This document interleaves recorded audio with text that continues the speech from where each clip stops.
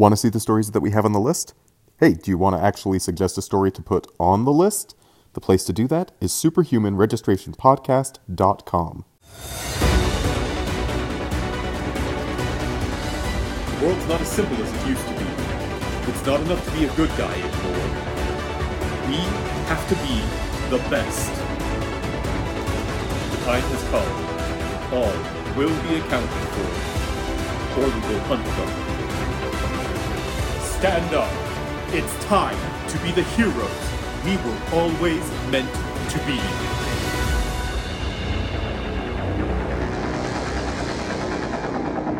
So maybe you just want to jump in with your summary again, Stephen, and... I mean, I feel like we need a lead-in, maybe? Yeah, we do need a lead-in. I'll do it. All right, so welcome. This is the Superhuman Registration Podcast. We're here to talk about some traumatizing stories. We got a couple of really loaded topics on the docket for today, and we've had a little bit of a recording snafu, so I think we're going to really just get right into it. I am, of course, Steven, and I'm here with Aldo and John. How you guys doing tonight? Yes. I mean, I'm good. Yes. Great and good. You are yes and great and good. Good. Good. You are I am good. good. We are Groot. I'm actually in the middle of researching if Marvel Unlimited just does not have any Max series on it at all. I don't think Because it apparently does. Stan Lee was not fond of the Max series. Oh, interesting. Part of my research. It's not super surprising, but... I thought there was a Deadpool or Wolverine, one of those I thought I saw. But I would understand if it wasn't on Apparently there. Stan Lee himself criticizing the imprint is a sentence I just read. Interesting. Well, we're on the topic of the Max imprint because one of the stories that we are reading tonight is Jessica Jones' Purple Daughter. This was a Marvel Digital original 3-part story, but each of the parts is like the length of 2 issues. So, this is a good-sized story. This is a really good-sized story, and it is intense. Yep. So, the story begins... Oh, and I should mention that this is written by Kelly Thompson with art by Mattia de Ulis? Not a name I recognize, but we'll talk about the art in more detail. Well, you should recognize it. He was the... Did he do the last one? He did. Okay, I wasn't sure. It does look I thought like it looked the last one. yeah, I thought it looked Yeah. familiar, but I didn't make that connection. Yeah. So anyway, this does pick up where what was the last story called? Blind Spot. Blind Spot? Yeah. This picks up where Blind Spot left off. Jessica Jones' daughter, Danielle, I think is her name. Oh Yeah. my gosh, because she's named after Danny Rand. Oh, that's adorable. She's named after Iron Fist. Oh, That's really funny. I just picked... I don't know why I didn't pick up on that on my 3rd reading of this book. she's been a character in the comics for how long? And it's like, oh, that's interesting. At least since Bendis days. Yeah. So anyway, Danielle is purple now. Her skin turned purple. And this is really triggering for Jessica Jones. And I'm using the word triggering not like your right-wing uncle troll on Facebook does, but actually in the term of Jessica Jones has PTSD, and the color purple, especially purple-colored super people, like, that sets her off. And so she cannot be around her daughter right now without, like, feeling revulsion towards her. Or Oprah movies. To be fair, I changed the joke from the first recording that went down the drain, so... Man, I guess Kilgrave isn't the only thing coming back from the grave in this episode.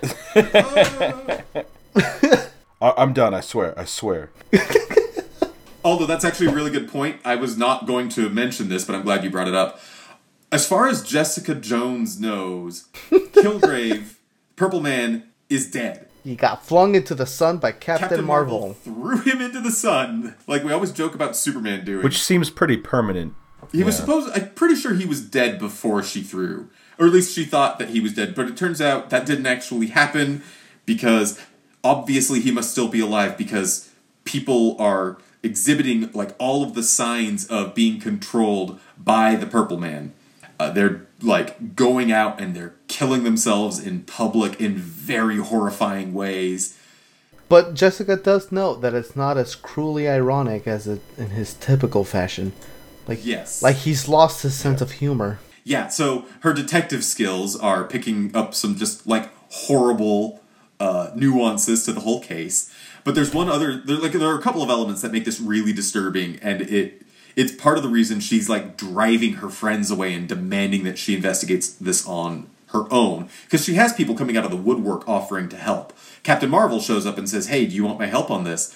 And then as they talk it through, Captain Marvel realizes that if she didn't throw the Purple Man into the sun, who did she throw into the sun? And did she accidentally kill an innocent person? And it kind of paralyzes her a little bit. Luke Cage is not really able to get involved and help his wife. For one thing, he's looking after their daughter because Jessica Jones cannot do it.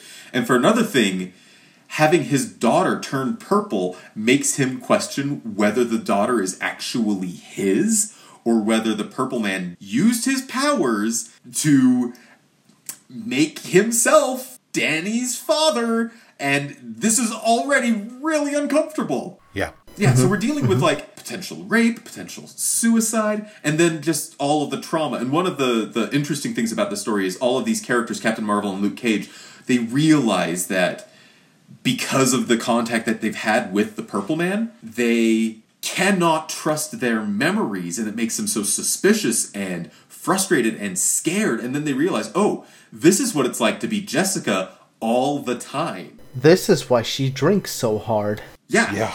It's really interesting the way that they tackle that. Anyway, in the course of her investigation, Jessica Jones teams up with, I think the character's name is the Purple Woman. She was a member of Alpha Flight. She is, I believe, Kilgrave's daughter. Yeah. Has the same powers as he does. I do believe she's a superhero, although it does look like she's kind of crossed the aisles a couple times.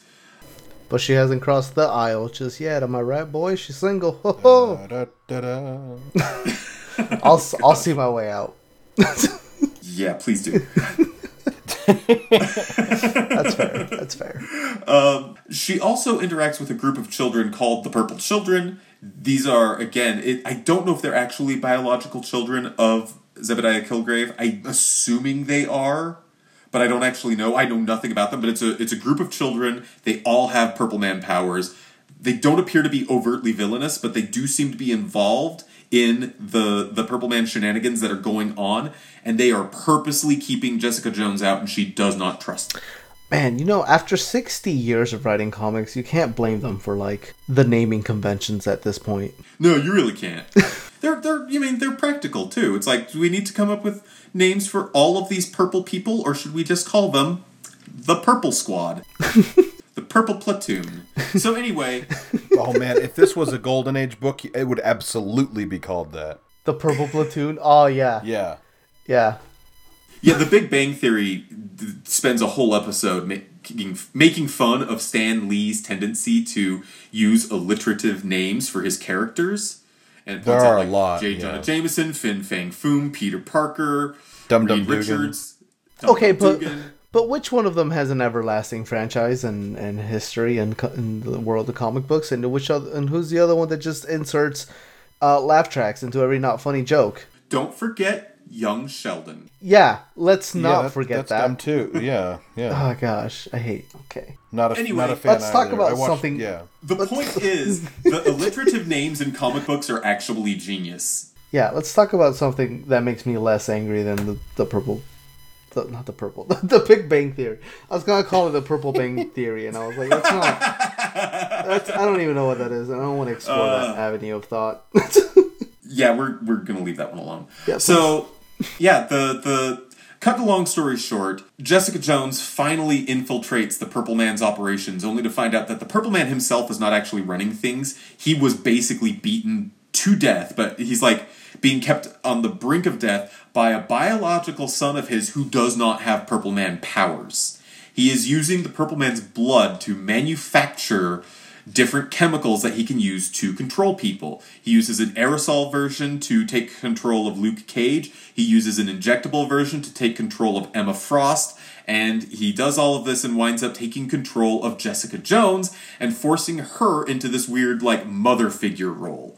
And the only way Jessica Jones can break that mind control is to allow the Purple Man from his hospital bed to take her over And Purple Man plans on using her to kill his son, and the whole thing is very, very traumatizing. Jessica Jones is finally able to kind of like break free of the Purple Man's control and saves the day, but everybody kind of like disappears into the mist like supervillains tend to do. It's kind of an unsatisfying conclusion, except for the fact that once everything is said and done, Danny turns back to normal and she loses the purple skin tone. So that's taken care of, but Purple Man himself is still out there somewhere, and so is his son. Wait, who's the one that they took to the raft at the end then? Oh wait, no.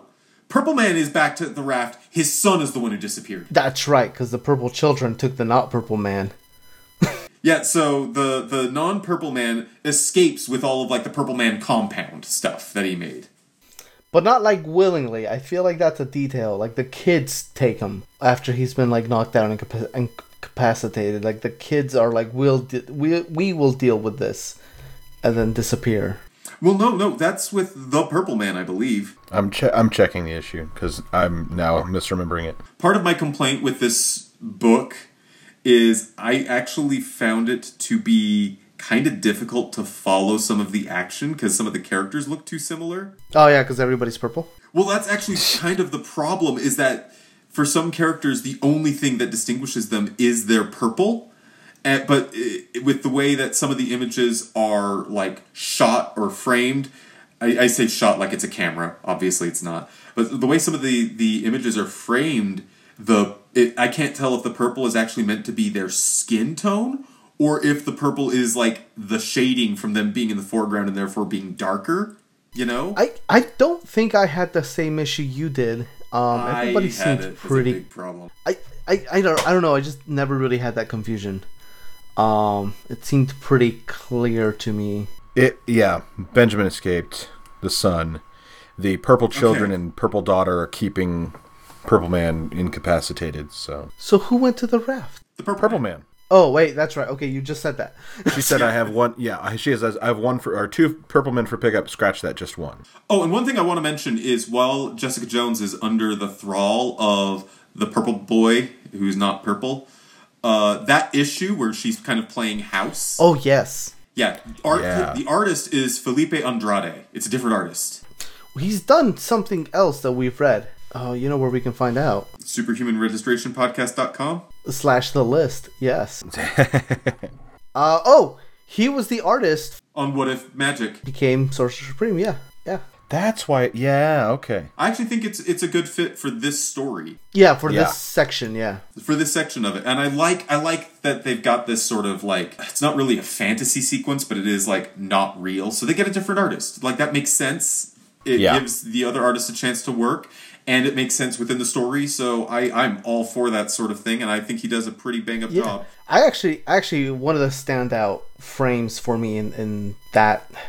it's kind of weird calling them issues because it's 2 issues per issue. Yeah. But anyways, on the 3rd issue, as it's shown in the app, page 19, the shot where she breaks from the reality, and it's just all the smoke clearing away, and like her nightgown, bathrobe thing like starts swirling up. Like that looks awesome. Looks really good. Yeah, and so I don't want to like disparage the artists on this at all. I like Felipe Andrade. I am not, and we discussed this I think last time. Yeah. I think that the main art looks a lot like Fraser Irving, who I don't really like, and so Mattia de Ulis, I really should learn how to pronounce that. It's not that he's bad, it's just not my taste. It's not... I think it works. I was able to follow the story. I know you said you had some trouble with it, Steven.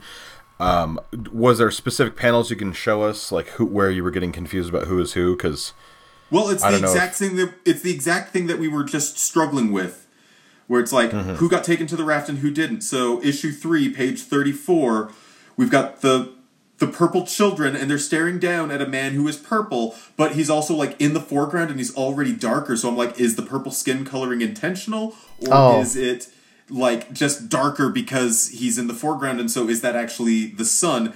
Part of and I think actually part of my frustration with this is I don't know that this book ever gives us a good close look at the Purple Man himself. No, I don't think Like, it does. the one time No. we get it is when Jessica Jones walks into the room and she does that little Polaroid snapshot thing that she does when she's doing her detective work, and it highlights the Purple Man in a far shot, lying, or in a wide shot, lying in a hospital bed. Well, there is one where she has a flashback when she's doing her interviews with the victims' families, and it's "Are you listening, Jessica?" and it has him in that. Oh, you're right, that is him. I remember that image very clearly Yeah. now that you've said that. Yeah, because he looks like a purple Reed Richards. Right. Yes, exactly. Granted, his son also just looks like a normal white Reed Richards. He Yeah. just looks like a normal Reed Richards. Yeah. Now, I don't know if there's enough. I don't know if caricature is the right word, but they're going too much for realism, and I think they miss out on making it. I don't know. It's a bit too static. Yeah, we always have this conversation every time like we read one of these books, and I love the art in this book. And I think for the type of story it's telling, I really like that they went with like a near photorealist art style. Yeah. I was just gonna say, like, I'm since we were just on the page, I'm flipping through, and this is the shots of Jessica hearing Kilgrave in her head, and he's trying to take over her so he can act through her. They, having said this isn't like what I would choose. Like I'm not a huge fan, but the expressions are very good when she's like fighting against it and realizing what he's about to do and what's going on. Like that is, that works for me, and it's well done. It's good craftsmanship, But yeah, I think that I would have preferred some other. Yeah, look and for at it. the end of the day, it's like all down to personal taste on this. And me, I love this. Like Steven and I have talked about Fraser Irvine. Is it Irvine or Irving? Irving. Irving. We've talked about it a couple times on and off. Even the on the podcast. podcast. Yeah. And it kind of keeps coming down to like I like him a lot and Steven does not. So I feel like I already kind of knew going into. I mean, granted, we've also read the first part of this book, Right. so like I already knew that like I liked him. And then I feel like I said this last time too, but maybe I didn't. The more I look at the art, the more I'm questioning whether it's the art that I don't like or if it's just the colors. Because there's this weird sort of like faux 3D that comes in. The shading, yeah. The shading. And that's not Mattia de Ulis. That's going to be the colorist, isn't it? Or is he doing the colors? Oh, it looks like it's him. He's listed as the artist. So yeah. Yeah. Okay, it's him. No, I don't know. I feel like with his art style, you almost couldn't rely on a colorist. Like that No, I style agree. feels pretty unique to him. It feels like it's too of a piece, and so again, like I don't want to say he's bad. I think Aldo's got it just right. It really is just a matter of taste, and this is not my taste. Yeah. But that said, I do think it suits the story. I think this is a story that benefits from having something that is more verisimilitudinous. Oh, I'm sorry. That's quite the word. I mean, I followed it, but whew. Just flexing those English major muscles right here. I mean, you gotta put that degree to work somehow. Yeah, indeed. See, if you drop out like me, you don't have to flex anything. Now, just because I don't go wild over the art doesn't mean I don't like this book, because I actually quite like it. I've got a couple of gripes with it, but in general, we've read a few stories by Kelly Thompson now. Yeah. I think more than a few. She might be one of the more well-represented writers on our list. That's cool because she's good. Yeah, I think I'm a fan. Yeah. Have we only read 2 from her? It feels like we've read more. Nope. Huh, We've okay. read Well, Rogue- this is a Rogue and third. Gambit and this. This barely counts as a third, because it's a continuation of the last one. True. And it was really quick too. I mean, there was a lot to it, but I don't know. Yeah. I think my biggest complaint with Kelly Thompson as a writer, and we can get into the positives after this, but she suffers a little bit from the Jeff Loeb syndrome of cameos, bringing in characters just kind of to show them off. It's not quite what Jeff Loeb does, where he kind of rehashes the greatest hits of a particular character's appearance, but she definitely likes her cameos. Daredevil shows up for like a page for, as far as I can tell, no real plot significance.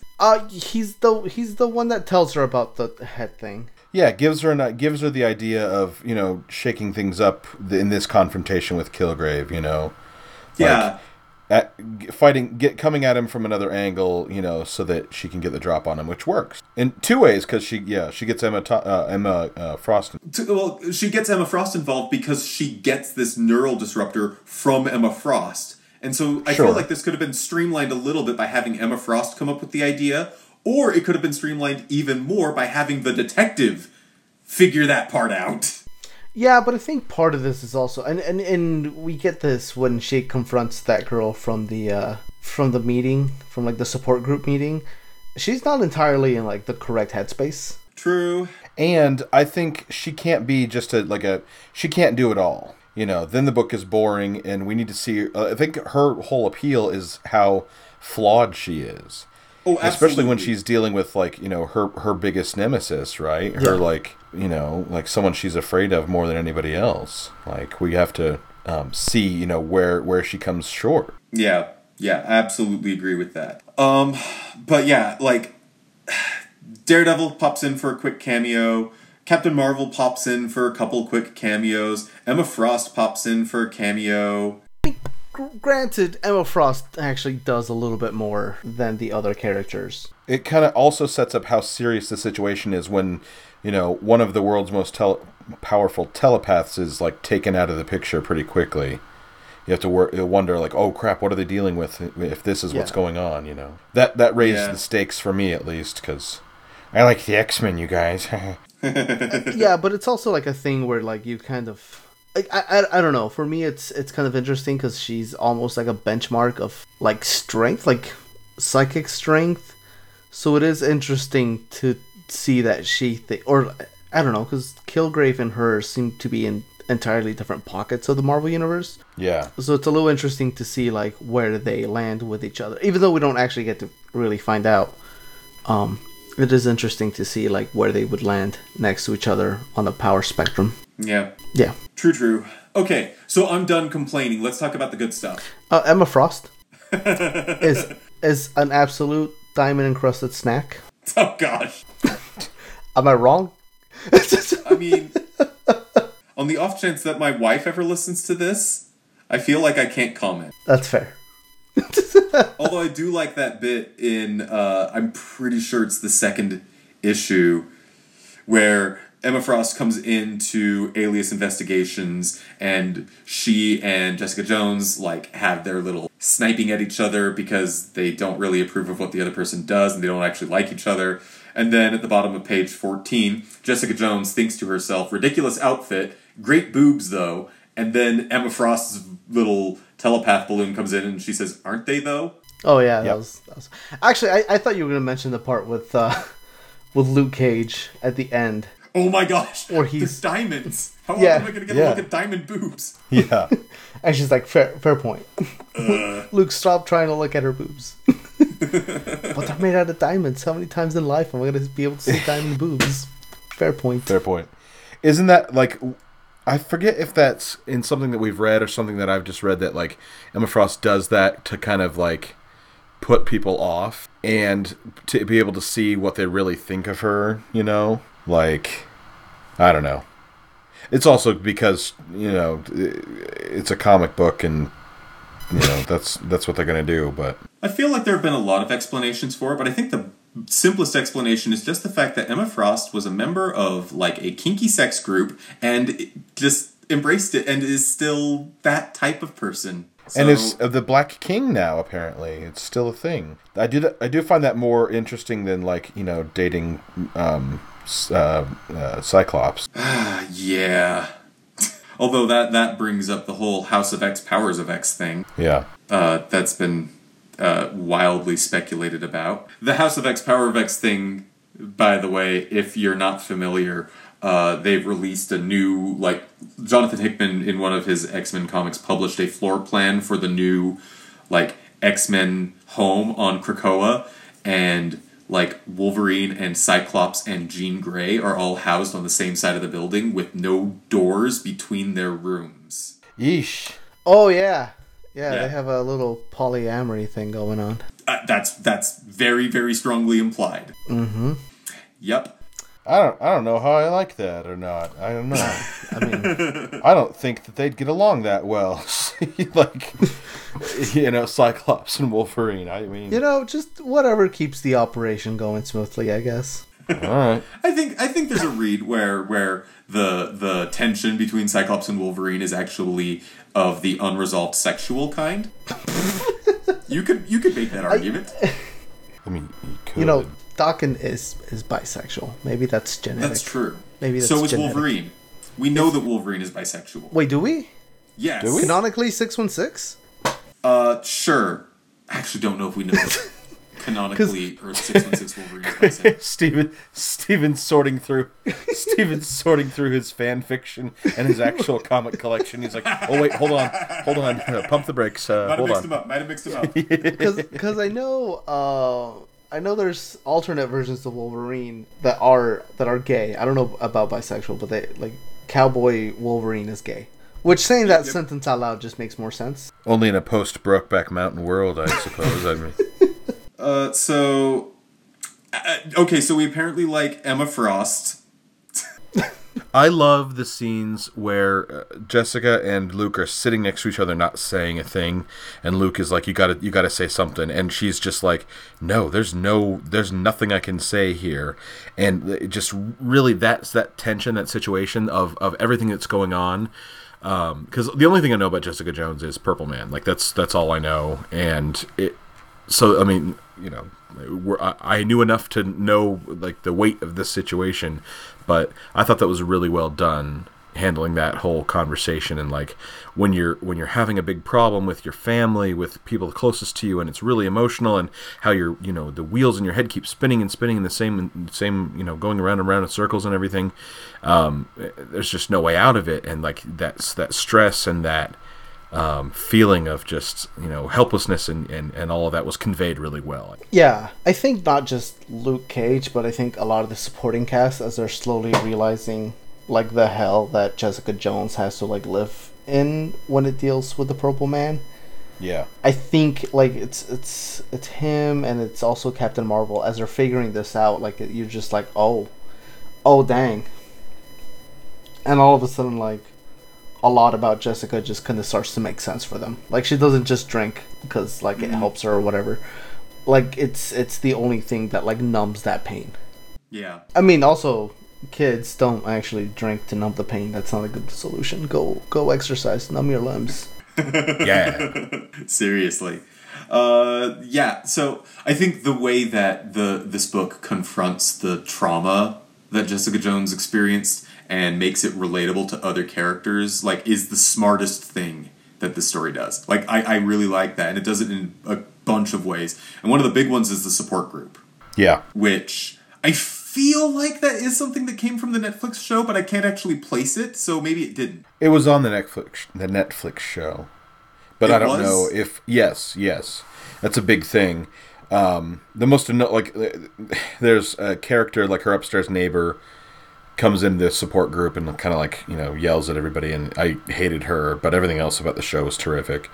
I remember the neighbors. They meet in a like the brother and sister upstairs. It's I awful, remember awful. them now. They meet in a diner, and Jessica Jones shows up.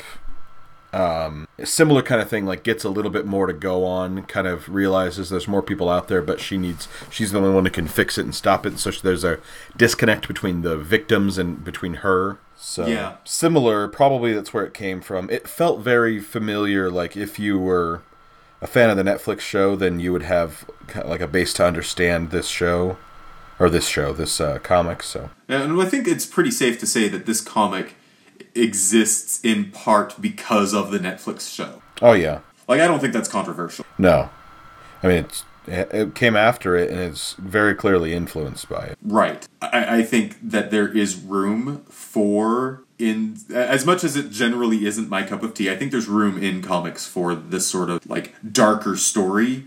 And I think that overall, Thompson et al. handle it with the right touch, and it never gets too dark. Like, it never gets self-indulgently dark.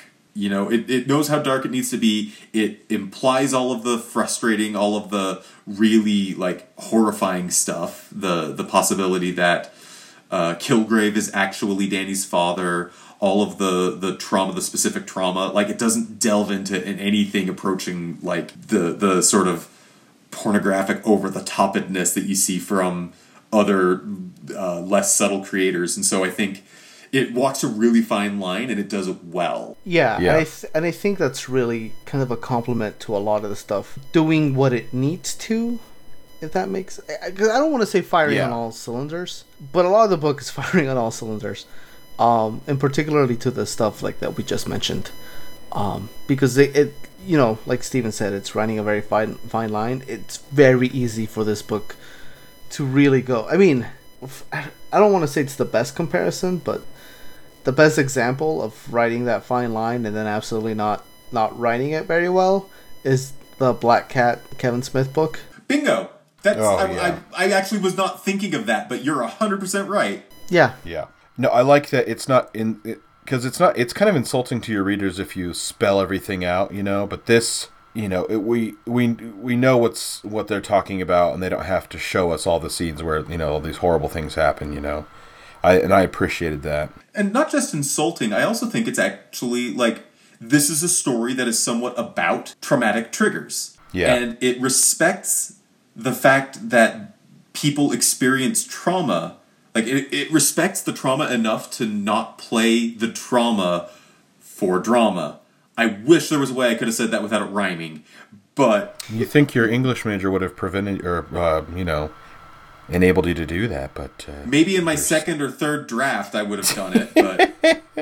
Just spitballing here, come on! Like, it recognizes that, you know, certain events, certain things can be triggering for readers, and you can tell that the story understands that because it acknowledges the triggers that Jones herself is experiencing. Yeah. And so, yeah, it's a really hard balancing act, and I think there's potentially an argument to be had that Kelly Thompson is going too soft. Maybe there's an argument to be had. I'm not the one who's going to make it, though, because I think she rides that line really well. Yeah, I think she did a really good job. Yeah, and I'm okay with her not getting into any deeper into it because we know what's going on, and that's all the understanding that it takes to convey that message. So yeah, I think this is a book for adults, and I think with a lot of adults, the implications are sometimes worse than the actual evidence. You know what else this book reminds me of? What?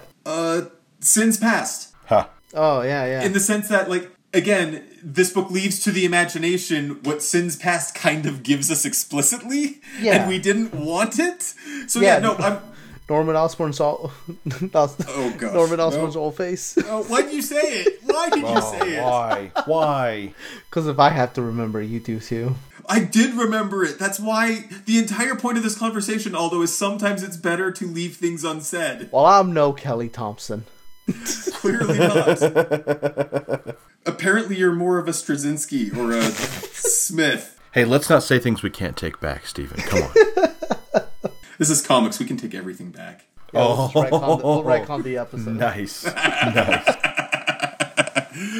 Anything else we want to say about this? We've actually been talking about it for a little while. Yeah, that's good. Emma Stone's read a it. snack. Yes, Emma Stone's. Listen, man, I just added that to my vocabulary the other day. Let me write it for a bit. Well, I think we're going to move on now. Okay. Who wants to tackle Demon Bear Saga? I think John wants to tackle Demon Bear Saga. Can I? Yes. Do it. Sometimes you realize that you're a mutant, and sometimes you have nightmares about bears. Did I just lose you guys? No, we're still here. Okay, it just got really quiet, and I was like, oh, geez. Okay, maybe you lost us in the sense that, where are you going with this? I know exactly where this is going. There was no subtlety to that. Danny Moonstar had nightmares about bears. Demon bears. I'm sorry, there's a joke I want to make, and I just shouldn't, so I'm not gonna. Too subtle for me. I have no idea what's going on. It's fine. The implication is there. Oh, I think I know where Aldo's going. It's fine, Steven. Leave it alone. Let John summarize his book. Do Moonstars dream of demon bears? What? It's so No, nice that's to know the episode title before it comes out. Is that the episode title? See, I could have sworn we were going to somehow make a purple people eater joke. And I that was would be the holding title? back so hard. I was holding back Yeah, I'm so hard. sorry that didn't happen. I was actually pretty happy with if you're a dropout like me, you don't have to flex. That was my Oh, episode yeah, title. see? Yeah. I'll leave it up to Steven. Those are both solid, so. Oh, gosh. Anyway, The New Mutants are, at this point, there's a couple of them. Whoo! the word you want is composted. I don't think that's it at all. So the New Mutants are the next generation of mutants to come to the Xavier School for Gifted Youngsters. Have we read them yet? No. Outside We of have not. No. yeah, No, the outside New of like Mutants are bigger new issues. to us. Yeah. Oh. Yeah. Ah. Otherwise, it would have been the old mutants. We have Cannonball, Magma, Sunspot, Danny Moonstar at this point. I don't know if she's being called Psyche or Mirage. I think she's just called Danny Moonstar. Okay. And who else? Ilyana Rasputin or Magic is on the team. We get the first hints of Warlock because he's out in space and heads to Earth. Sunspot. Ron Sinclair. Wolfsbane? Is it Ron? I thought it was Rain. I don't even know. I actually don't know how to pronounce it. Let's look that up. It's like Saoirse Ronan all over again. Oh, yeah. That blew my mind. I was like, really? That combination of I letters? think you mean Seorsi. No, I don't. It's Shirsi. It really is. Is it Circe?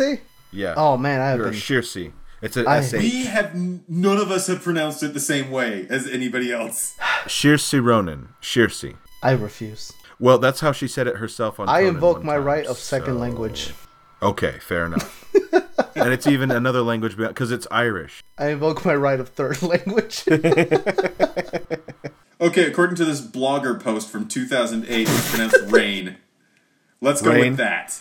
Okay, yeah, if it's from 2008, I can trust. What blogger post? What are you talking about? It could just be some dude who's like, I think it should be pronounced rain. I like it when it rains. Okay, it's Saoirse. Shirsa. Okay, so Rhymes Shirsa with Moonstar. inertia. Oh, my- How did we get on this topic? I refuse to enable this. So the team, as I understand it, the New Mutants they were like more like students at the students at the school, not superheroes that constantly find themselves in like superhero-esque escapades. But Danny Moonstar is having nightmares about this bear, and she's come to Ilyana for help. She's trying to get over it. It's this bear, this demon bear that killed her parents, and it keeps haunting her. And so she confronts it in her dream. And then one of the last pages of the first issue that we read, we get this really cool splash page of this monstrous bear, and she fights it. And then the team finds her out in the woods, bloody and dying out in the snow. They go to the hospital where they decide they have to try to somehow fight her and, as a team, not just as like her friends, but as a team of mutants to try to fight this bear for her. I forget, is it Ilyana who takes them in there? Like, how do they get to like her dreams and like fight her off? I can't. Yo, man, I had issues following a lot of the action going on here. See, I think there's another podcast, Jay and Miles Explain the X-Men. At the time, it was Rachel and Miles Explain the X-Men. It was an older issue because they were like huge fans of New Mutants, and talked about the Demon Bear, and it was like this big thing. And I don't remember how they get somehow. The demon bear transports. John, did you read the book? Did I read the book? Sure, I did. This is no. I can't make a joke. No, I did read the book. Okay. While they're fighting with the bear, Ilyana finds that her soul sword is particularly effective. She's protected a few times by Warlock, but I don't think they ever figure out who it is in these think it's issues. actually Warlock. No? No, I think this is weird time shenanigans because Warlock is part of this alien race that, like, is techno-organic, so they've got, like, machinery, and so there's this techno-organic virus that infests Limbo, which is where Illyana gets her powers from, but Limbo is also kind of, like, weirdly displaced in time, and so the past and the future don't really have quite the same meaning. And so I think it's the future of Limbo manifesting in Illyana today. What? Wait, where the bear takes them? No, every time the bear slashes Illyana, she gets, like, this weird, like, cybernetic stuff that appears. Oh, okay, never mind, okay. I thought it was supposed to be Warlock because they talked about him heading to Earth. Yeah, I don't think it is. Huh. I'm gonna look that up while you're finishing your summary. Well, this is where it gets troubling because they confront the bear. Illyana is able to defeat it, but then they come back to the real world, and two people that were taken over by the bear remain, as they say, Red Indians. It's like, wait a minute. Oh my gosh! Yep. Yeah. Now, the bear is defeated, and Danny's parents are set free, and so they come back to the real world, but the police officer and the nurse that were, turned into demons, they're not their true selves. They're not their true selves. They're still Red Indians. I'm like, that seems like a really odd term for, like, the mid-'80s even, and, like, I don't think... I don't know. Maybe it was just they didn't know that that might be offensive, like, you... rather than saying the name of the tribe or whatever, or just these are Native Americans, whatever. Yeah, but Danny Moonstar, her parents, why is his name Lone Star? That's odd.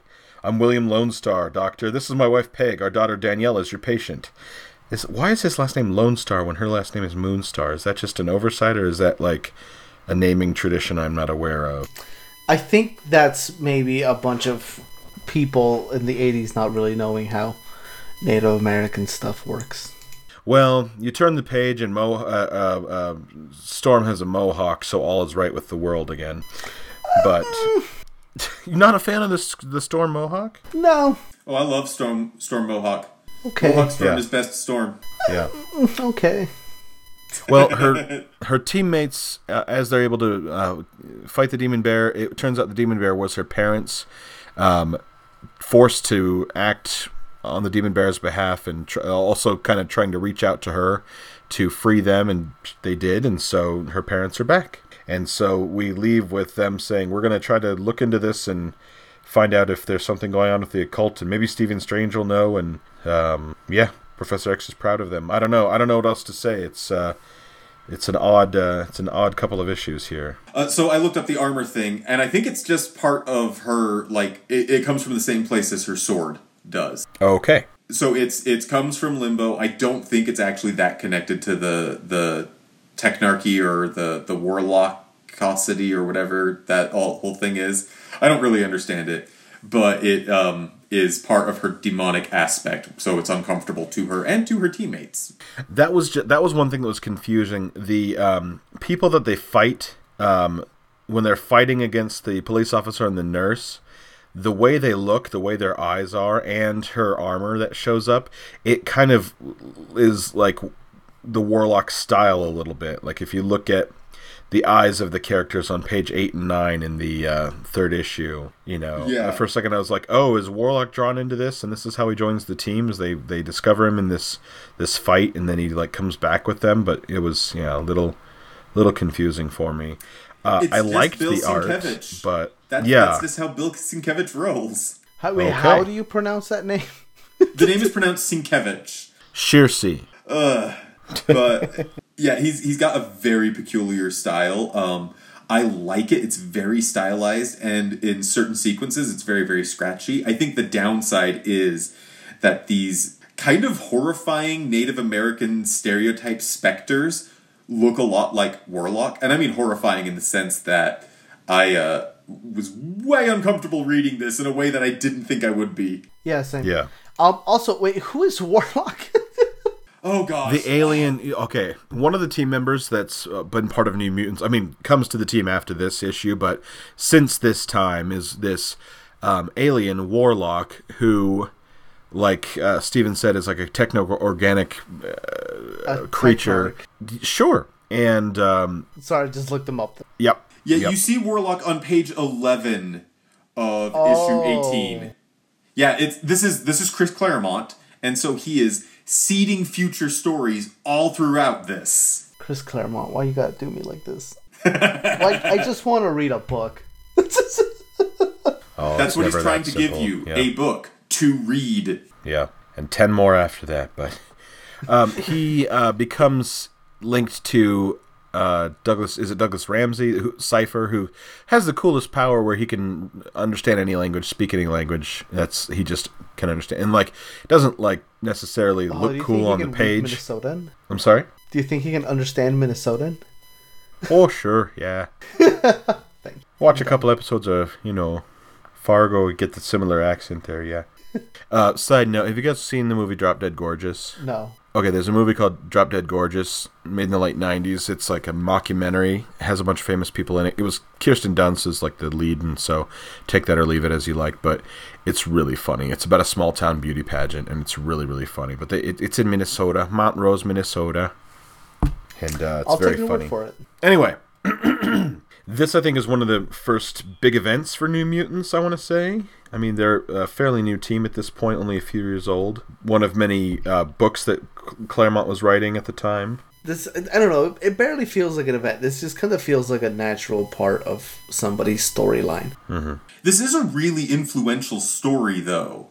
Like, if you talk about the New Mutants, this is like one of their big story arcs. I'm not 100% sure why, other than A, Danny Moonstar is a great character, and so people, I think, liked the development that she got.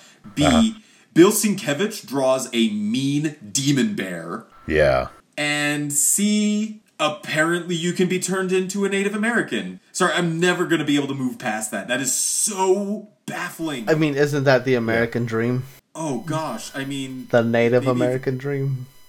I feel uncomfortable with those words having left my mouth. I apologize. Yeah, this is...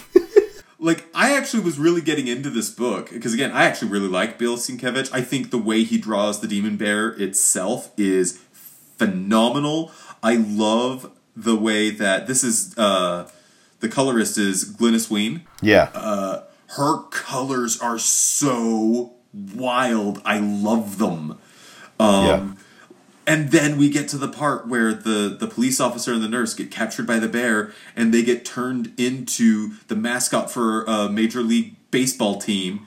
And it's just like, I can't. And then they turn back into, like, normal humans, but they're still Native Americans?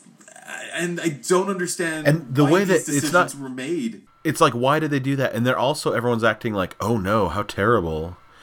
And it's like, whoa, okay, like, this is a problem, but, like, don't treat it like they, like, caught something, like, this is why when we watch Peter Pan at my house, I make my 3-year-old, we skip the, what makes a red man red scene, and I don't let her say the word Injun, so... Yeah, seriously. It's difficult to explain racism to a child, like, oh, well, you see, who... I'm reading the character biography for Tom Corsi, who is the police officer, on Wikipedia. It's a mess. It's like... Oh, this isn't the only No. thing that happens to him? No, apparently he comes back. The image of him isn't even a Sienkiewicz picture. I'm not sure who draws it exactly. What's his name? Tom Corsi. Corsi. Okay. Maybe he's like the returning punching bag. Anytime things go wrong in the New Mutant stories, they go, oh, what happened to Tom this week? Apparently, according to Wikipedia, due to the demon bear's enchantment off his body, Tom has moderately enhanced strength. Hey. Yeah, he Not can all lift bad. twice the amount of the world weightlifting record with relative ease. Not bad. Later, Tom and Sharon, who was the nurse, are mentally attacked by the New Mutants' long-term adversary, Empath. The man twists the attraction the two have for each other into a sexual obsession, which lasts for several days. Cool. Claremont, Cool. you nasty. I'm assuming that's Claremont. That might not be Claremont. That sounds like Claremont, though. I mean, I could see it happening on a soap opera, so then, yeah. Let's bring it back to the Demon Bear, which kind of a mess, but I don't know. There are elements of it that I really, really like.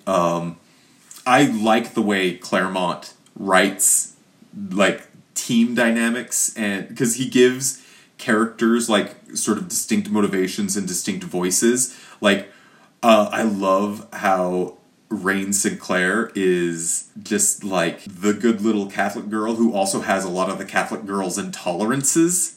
So it's like her faith is played as a virtue, except when it's not a virtue. It's a complicated portrayal of a fully fleshed out character. And I think Claremont does a good job of that in general. And in specific, I think in this book does a really good job with Rain. I think Dani Moonstar gets a good bit of portrayal before she's taken out of the story, more or less, by getting rendered unconscious.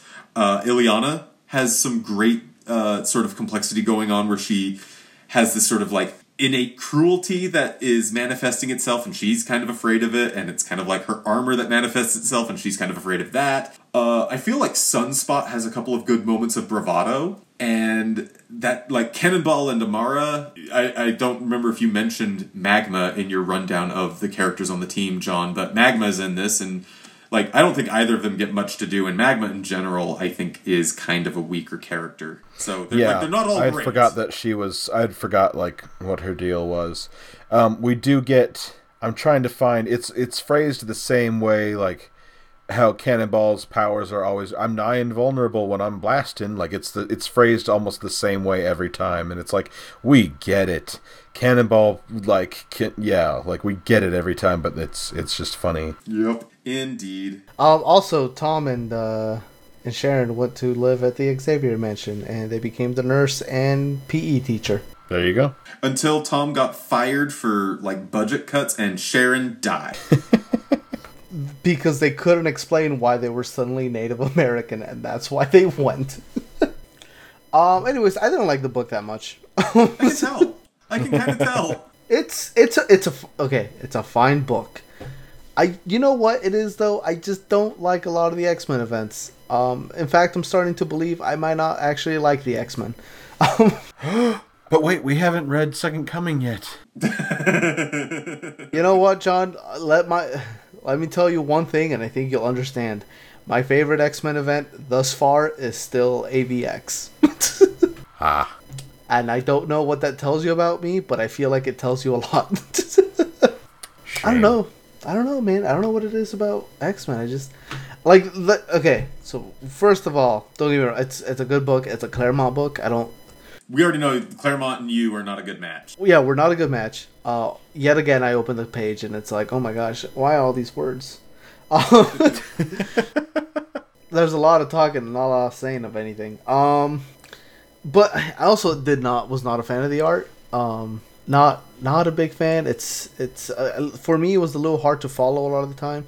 It reminded me a lot of Dave McKean's art from Arkham Asylum, Serious House and Serious Earth. Yeah. I think that's a pretty apt comparison. Mm-hmm. Which that is also my low point with that book is the art. It's beautiful. It's well done, but dagnabbit, I have a hard time following. And so I kind of had that problem here too. I get that. I think Sienkiewicz is easier to read than Dave McKean. Having read some of McKean's other work, not just Arkham Asylum, A Serious House on a Serious Earth, which is, the older I get, the more I'm like, this book is not as clever as it thinks it is. But like, where I really like Sienkiewicz, there are a couple of aspects that I really like. One is kind of his big splash pages. Most of the ones involving the bear. I think, honestly, my favorite is probably, the first page in issue 18, where we've got kind of the almost crossword puzzle image of the bear on top of Danny's bed sheet. Mm-hmm. I also like the way he draws, like, contemplative faces. I feel like we get a lot with Illyana. Page 9 of the same issue, we get an image where Illyana's kind of like handling the controls of the danger room, and she's front lit, so she's like bathed in light, and she's resting her chin on her hand and kind of like thinking. He gets a lot of good close-ups of Illyana that I think work really well. And then I'm flipping through this again, we get the giant image of the demon bear on page 17. Like, I could just go through, and like there are single images throughout this book that I think are gorgeous. And he definitely has this sort of like scratchy, almost muddy quality to his work that, although you're spot on, Dave McKean. But I don't know, it works for me a lot more than Dave McKean's stuff does. It's just all the racism. Yeah, I mean that's fair. Racism aside, not a super big fan of this book. I don't know. Maybe just 80s X-Men and me. We're just not meant to be. I do think 80s X-Men is kind of, I don't know, I don't want to say it's an acquired taste because that makes it sound more pretentious than it really is. It takes more work. And it does. Certainly it's does. It's not always worth it to put in the extra work. I think I would have liked this if it was just a little easier to follow. It's just a lot of it for me was just like, wait, where are we now? Wait, what's going on? Wait, who are these people again? Yeah, and I don't think it helps that the New Mutants are like the least well explored X group. Like Ileana accepted, I don't think these characters are really all that vital to the X brand. So, like, I couldn't tell you what Cannonball's deal is today. I couldn't tell you what Wolfsbane is up to today, or Sunspot. Didn't Cannonball become Penance? No, that's Speedball. Oh. Okay. Never knew categorically I was nerdier than someone on this podcast, but there we go. John, nerdier than Aldo. I mean, you want me to talk about some manga and anime? I take back my previous statement.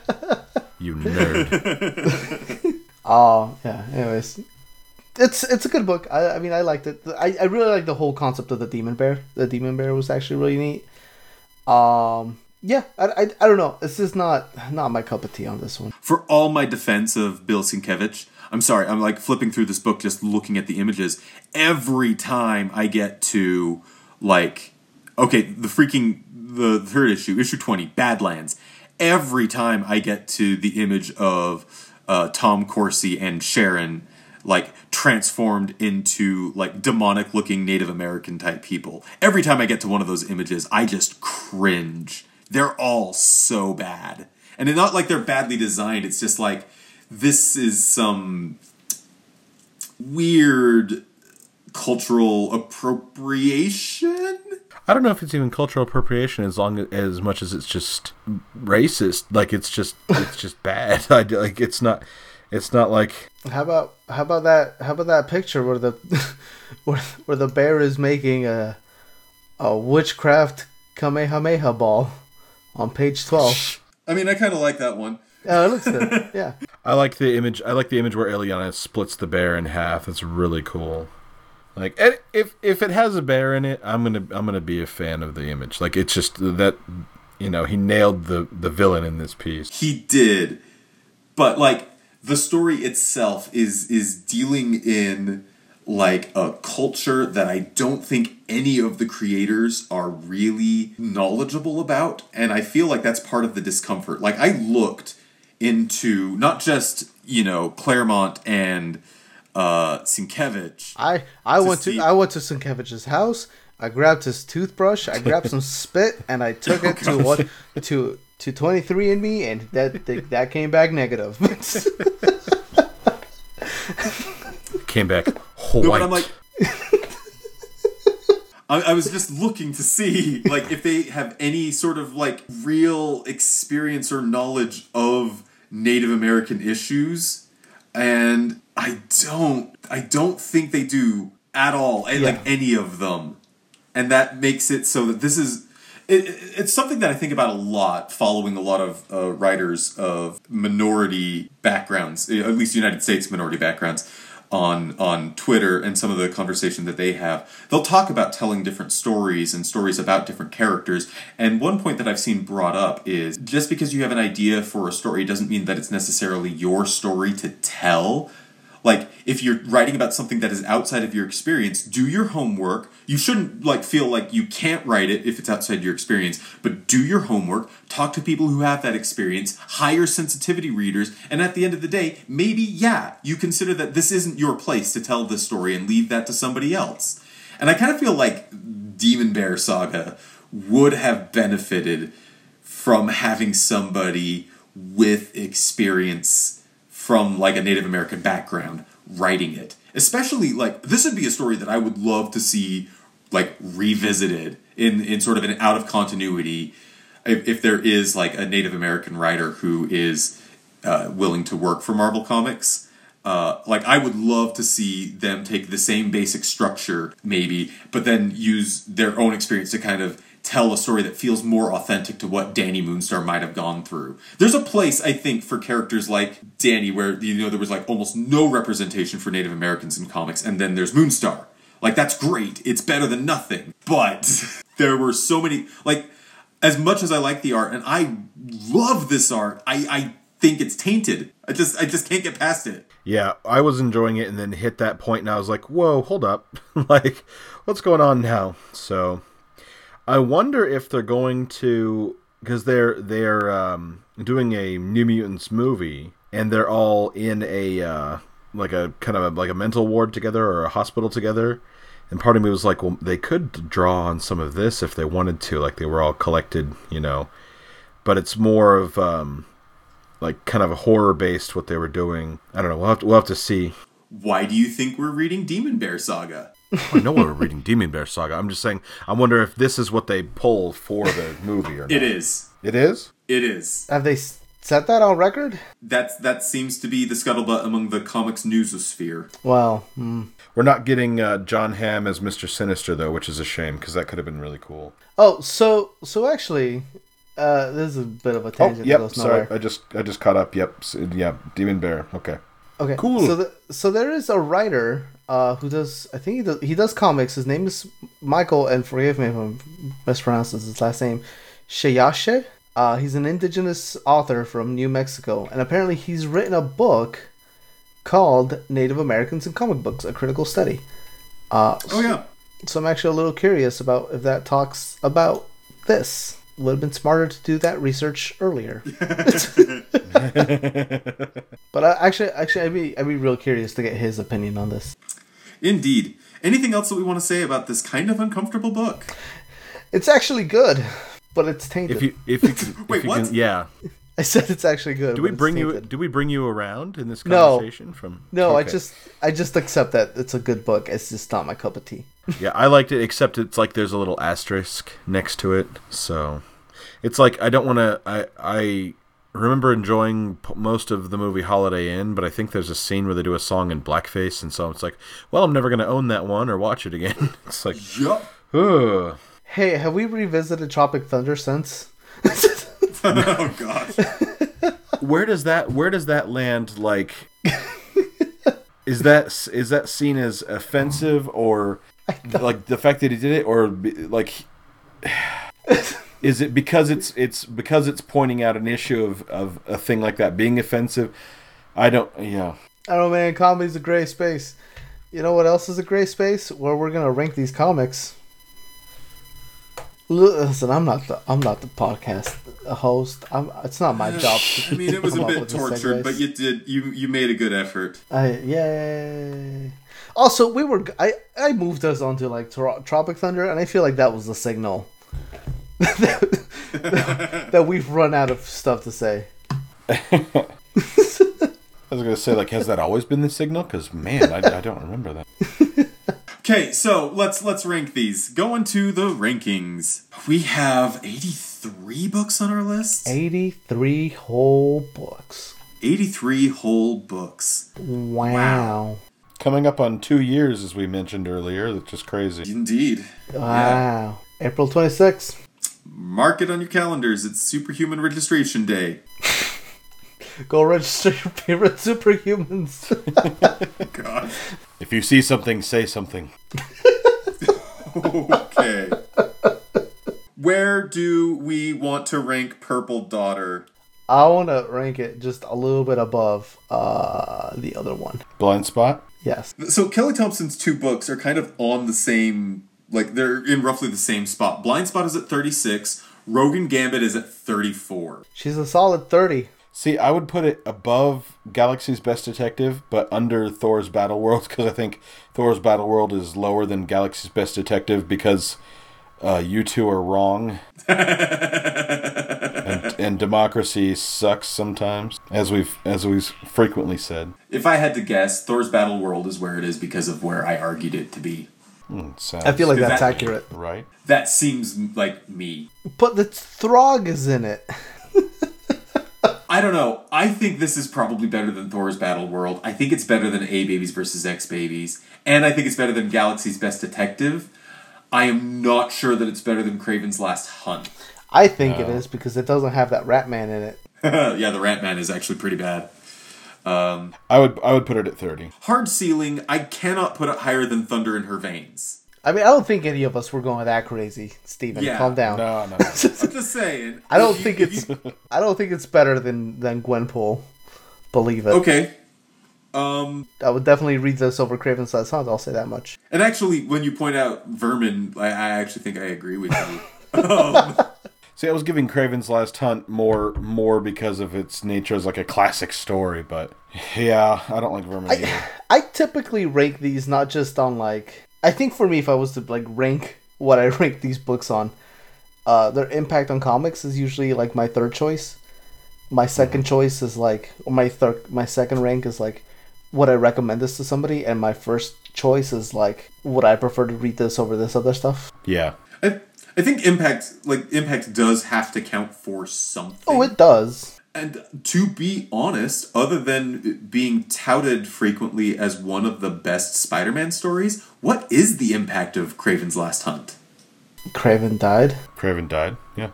Yeah, but I mean, he's back. Oh, that's fair. So, you know. I mean, it set off a crazy set of revenge stories that I don't. Oh, that's true. I forgot about the Gauntlet. Yeah. There's a bunch of stuff. There's like his daughter does a thing. The Gauntlet is a thing. There's just a Gauntlet lot. what I read of the Gauntlet was really good. I don't think I finished it, but what I read of it was really good. Yeah, but at the same time, I think I'm kind of with Aldo where I weigh my personal experience and whether I would hand this book to someone else a little bit more than I weigh like impact on the comics culture or whatever. Because I think that's mutable. I think that's something that's constantly in discussion. And at the end of the day, I think we are, more than anything, qualified to chronicle our own experience over what the industry as a whole takes from a particular event, if that makes sense. Fine, we'll put it above Craven's Last Hunt. All right, so that is our new number 29 going in between Gwenpool, Believe It, and Spider-Man Craven's Last Hunt. We're talking about Purple Daughter, right? Yeah, that's Yeah. Okay, because I was gonna regret this if we were talking about Surprise! It's Demon Bear Saga. Oh. No, Demon Bear Saga. Here's the thing: the first comparison that comes to mind for me is Wolverine. Yeah. The Frank Miller book. Yes. It's Wolverine made me uncomfortable on the next read through, which is I think why it's wound up as low on the list as it has. Wait, that's low? That's 25, Steven. Yeah, but it started at 4. Yeah. It was but also it's one of also our in earlier the top- books. It's in the top 30% of the books. Yeah, but regardless, my point is this isn't that high. Okay. Because this makes me more uncomfortable than Wolverine does. By Yeah. a lot. But it's still really good, so I don't know where that part of me wants to put this around where that Star Wars manga is. You know, I Oh was my thinking gosh. the same place. Yes, Yeah. yes. Because it's like, the Star Wars manga we recommend for people who are fans of comics. It's like, you should read it if you're a fan of comics as a medium because you can learn a lot about how the medium itself functions. And I feel like this is kind of like a masterfully told story with some elements that none of us are really qualified to comment on the Native American experience, so I don't necessarily... it made me uncomfortable. It made me ask questions that I don't want to be asking when I'm reading a funny book about superpowered teenagers fighting a bear. Yeah. It's like, hey, I didn't sign up for any kind of, cultural faux pas. I just wanted some kids fighting a bear. That said, once I get there, it's like, okay, would I actually recommend this over the manga? No. Would I recommend it over Y Stands for Freedom? Yeah, I would. Probably. I probably would. Yes. Although, what are you thinking? I'm kind of having the same train of thought because it's kind of like why stand. Okay, no offense to Y Stands for Freedom, what the Dr. Rita Williams and Ironheart Nova. A lot of those books don't really do much to like the greater mythos. Yeah. which is a bit of an insult to Riri Williams and Nova because they introduced new characters. But unfortunately... Characters who, by the way, are still around. Yeah, they're still around, but they're not really, like, headliners. You know why? The MCU hasn't caught up to the need for a reboot of those characters yet. I mean, maybe. Well, Eve Ewing just relaunched Ironheart. Well, yeah, I'm just saying, like, they're not going to be as big as the other characters for everyone, you know, comic fans and non-comic fans apart. Yeah, but, like, MCU apart, like, Valeria and, what's his name, Richards, like, the kids, like, they pick up headlines every once in a while. Miles Morales and Ghost Spider, Gwen Stacy, I mean, granted, they're Spider characters, so of course they're going to get headlines. Yeah. But, like, I don't know, it just feels like we did them wrong. Yeah. They deserved better. I mean, Miss Marvel picks up headlines. What team are they a part of? Nova and Spider-Man, Miles Morales, I and think Ms. Young Marvel? The Avengers? Champions. Champions? That's right. Yep. Maybe that'd be a good one for us to visit to like give them their fair due. But for right now, I think it's better than Y stands for freedom. We should read Avengers Academy, that from like the Battle World stuff. I read the Avengers Academy when it was like the arcade. Like, what was it? It's like a Battle Royale thing. Yeah, exactly. There are a lot of books we need to read. You don't say. Anyways, Is that Yeah, where I'd we're gonna put it? I would put it above, hesitantly put it above Y Stands for Freedom. And Yeah, with reservation. I think this is the book of... Oh, man, no. Steven, we what? talked about this. No. What has this whole thing been Oh, No, that is... No, that was unintentional. With hesitation. concerns have been raised. Man. No, Steven. Gotta go talk to HR. Just put the mic down. all right, Go see Jerry. Go talk to Chuck. Chuck is gonna have your head on a platter. Yeah, Chuck Sprightly needs to hear about this before we take it to HR. Man, he's gonna yell. How much of that are you gonna cut out? Steven's gonna be like, guys, I ended up with 15 minutes of audio. What were you doing that night? Just talking about Red Indians, apparently. No. Son of a gun. What the duck are we doing, guys? That's relevant because that's number 41. That's right around the area. Heyo. So this is all done, and we're done, and shut up. We're done. That should be how you end it. You should end it just like that. Just, this is all done and we're done, and shut up, we're done. It's like, Unfortunately, I do have to remind everyone. I think what you need to books input like we're reading. 30 seconds of silence after you say that. Alright, anyways, so wait, where are we putting this? Right beneath the Star Wars manga. 41, okay. Boy. How would you describe your working relationship with Steven? Well, shut up, we're done, shut up. He's good at herding cats. For our next episode, we are going to read the Fantastic Four relaunch from 2018, written by Dan Slott. So this is somewhat spinning out of Secret Wars. This is the return of the Fantastic Four after Secret Wars. The story itself is called Fantastic Forever, which is the first 3 issues of Fantastic Four 2018. We're reading a little bit of a shorter story because the other story that we're reading is one that I anticipate we'll have more to talk about, and that is going to be Spider Island, the Dan Slott story arc. So it's a Dan Slott double feature. Hooray! And that takes place in Amazing Spider-Man issues number 666 through 673. Yes, 666. I'm surprised that's confined to one book, honestly. Because didn't Spider-Man have like a billion titles? Doesn't Spider-Man always have like a billion Yeah, titles? I'm sure there are tie-ins, or there are like side issues, but not like they're not making you jump around to different Spider-Man books for the story. I think Dan Slott tries to keep his stuff pretty centralized, because I know the other... I don't know if that was the other event that he did. To the Ends of the Earth. Yeah. I think that one was also pretty self-contained with all the other issues doing like the side stories and whatever. Yeah, it was like to see how Big Hero 6 did in their fight against the bad guys in their corner of the globe. Go to their comic. But like you didn't miss out. You just because they would report in and be like, "Hey, all good here," you know, because there were different teams fighting all over. Like Spider-Man was kind of limited in who he could trust and talk to. Yeah. So there were these. Was that you know, Dan? Yeah, that Captain was Britain Dan helped out. Yeah. Dan Slott's pretty nice in terms of events. Yeah. He's a nice person. Merciful on your wallet. Thank you, merciful Dan Slott. Thank you, Dan Slott. And on that note, I think we gotta be done. Because I've about had it with you guys. I'm just so tired. See you next time when we talk about Spider-Man. Yeah, good night. This has been the Superhuman Registration Podcast. You're on our list, which means when you guys fall asleep tonight, I'm gonna come over to your houses and gut you. Well, the nice thing is I have a 14-hour heads up, which gives me just enough time to build an iron suit. Whatever. I have 3 children under 3. I will not be falling asleep tonight. Do your worst.